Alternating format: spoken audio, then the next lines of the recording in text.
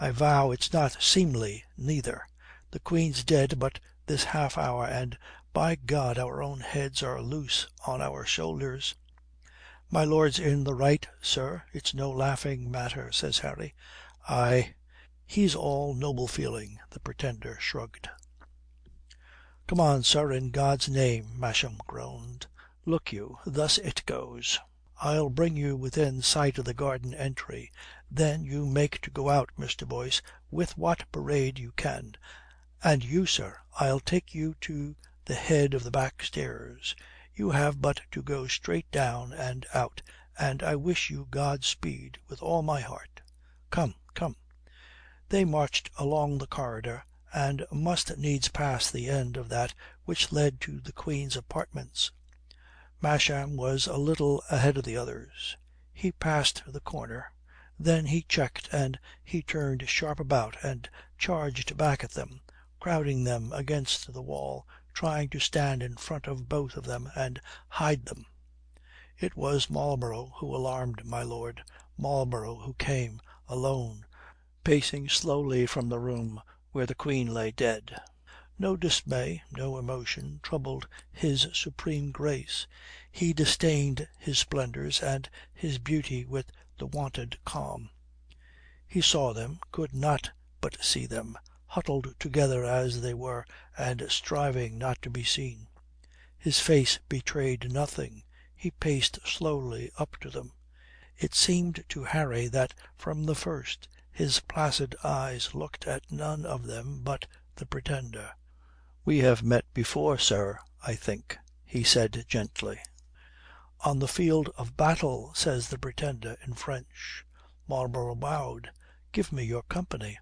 "Oh, your family has always been too kind to mine." Marlborough pointed the way.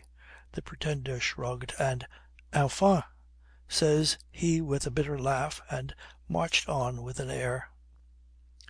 Masham, leaning against the wall, and very white, muttered to himself, "My God, my God."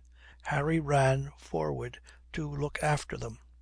He saw Marlborough glance over the Pretender's shabby clothes, and then, making some ostentation of it, put on his hat. The Pretender, with a stare of disdain, put on his, or Harry's. They came to the head of the grand staircase and went down. The servants in the hall sprang up and ran to open the doors for his Grace. Harry heard a din and a clang, and saw a flash of steel as the guards outside presented arms. The two passed out and out of sight. For a little while the servants stood staring after them, and then came back to their chairs whispering. Harry turned round to Masham. "What now?" "Now?" Masham stared. "Now we may go hang ourselves." "Like Judas? Damme, I don't feel the obligation. Do you, my lord?" Masham swore at him and began to walk off. "Can you lend me a humbler coat, my lord?" Harry cried.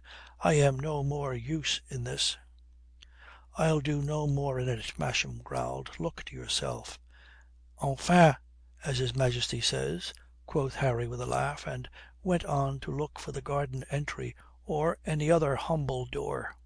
He found it soon enough and was gone through it, to be instantly beset by a sergeant's party and a joyful shout. "Odso, 'tis himself, 'tis the Chevalier."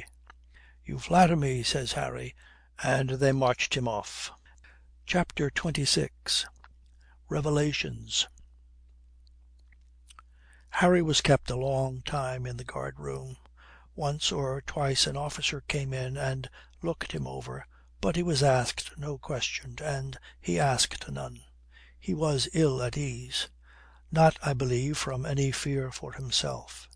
He knew indeed that he might hang for his pains. What he had done for the Pretender was surely treason, or would be adjudged treason, with the Whigs in power and the Hanoverian king. But death seemed no great matter. He was not a romantic hero. He had no faith, no cause to die for, and he saw the last scene as a mere horror of pain and shame. Only it must be some relief to come to the end. for he was beset by a hopeless, reckless distrust of himself. Everything that he did must needs go awry. He was born for failure and ignominy. Memories of his wild delight in Alison came stabbing at his heart, and he fought against them, and again they opened the wounds. Yes, for a little while he had been given the full zest of life, all the wonder and the glory, that he might know what it was to live maimed and starving. It was his own fault, faith. He should never have dared venture for her, he, a dull, blundering, graceless fool. How should he content her? Oh, forget her, forget all that and have done. She would be free of him soon, and so best. Best for himself, too. It was a dreary affair, this struggling from failure to failure. Whatever he put his hand to must needs go awry. Save the Pretender from the chance of a fight and deliver him into the hands of Marlborough. Marlborough, who would send him to the scaffold with the noblest air in the world. Why, but for that silly meddling at Kensington, the lad might have won free. Now he and his cause must die together before a jeering mob. So much for the endeavours of Mr. Harry Boyce to be a man of honour. Mr. Harry Boyce should have stayed in his garret with his small beer and his rind of cheese. He was fit for nothing better, born to be a servitor, an usher, and he must needs claim Alison Lambourne for his desires and rifle her beauty. Oh, it was good to make an end of life, if only he could forget her as she lay in his arms. The door opened. The guard was beckoning to him. He was marched to a room in which one man sat at a table, a small man of a lean, sharp face. Unbidden, Harry flung himself into a chair. He must have been a ridiculous figure, overwhelmed by the black wig and the rich clothes too big for him. The sharp face opposite stared at him in contemptuous disgust. "Your name?" "La, you now," Harry laughed. "I don't know you neither, and egad, I can do without." "I am the Earl of Sunderland." "Then, damme, I am sorry for you. Your name, I say? Why, didn't your fellows tell you?" "They told me." "Impudence will not serve you. I warn you. The one chance to save yourself is to be honest with me." Harry began to hum a song, and between the bars he said, "You may go to the devil. I care not a curse for anything you can do. So think of your dignity, my lord, and hold your silly tongue." Sunderland considered him keenly. A secretary came in and whispered, "I will see him," Sunderland said, and lay back in his chair. It was Colonel Boyce who broke in. Colonel Boyce, something flushed and out of breath. "Egad, my lord," he began. Sunderland held up his hand. Colonel Boyce checked and stood staring at his son. Harry began to laugh. "Oh, sir, you're infinitely welcome. It only needed you to complete my happiness." "Odds life, sirrah." Colonel Boyce advanced upon him. "Are you crazy? What damned folly is this?" "You know him then?" says Sunderland. "Oh, my lord, it's a wise father knows his own son. And he is not wise, you know." "Are you, most reverend?" "No, faith, or you would never have begot me." "No, faith, nor enlist me to do murder neither. For I do but bungle it, you see, and make a fool of my Lord Sunderland, God bless him."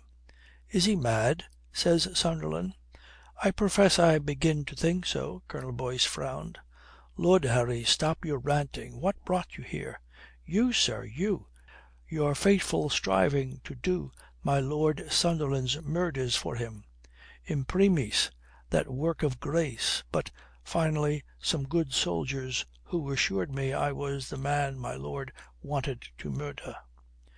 "You came here with the Pretender?" Harry laughed and began to sing a catch. 'Tis nothing to you if I should do so, and if nothing in it you find, then thank me for nothing, and that will be mo' than I ever designed." "What a pox are you doing in his clothes, sirrah?" Colonel Boyce cried. "Faith, I try to keep them on me, which is more difficult than you suppose. If I were to stand up in a hurry, my lord, we should all be shamed." "The lad is an idiot," said Sunderland with a shrug. "Come, Harry, you have fooled it long enough. I had a guess of this mad fancy of yours. But the game is up now, lad. King George is king to day, and his friends have all power in their grip. There's no more hope for your Jacobites. Tell me now, the Pretender is in your clothes, I see. Where did you part from him?" "Why, don't you know?" Harry stared at him. "Oh, faith, that's bitter for you. You who always know everything, and your friends with all power in their grip. Oh, my dear lord, I wonder if there's those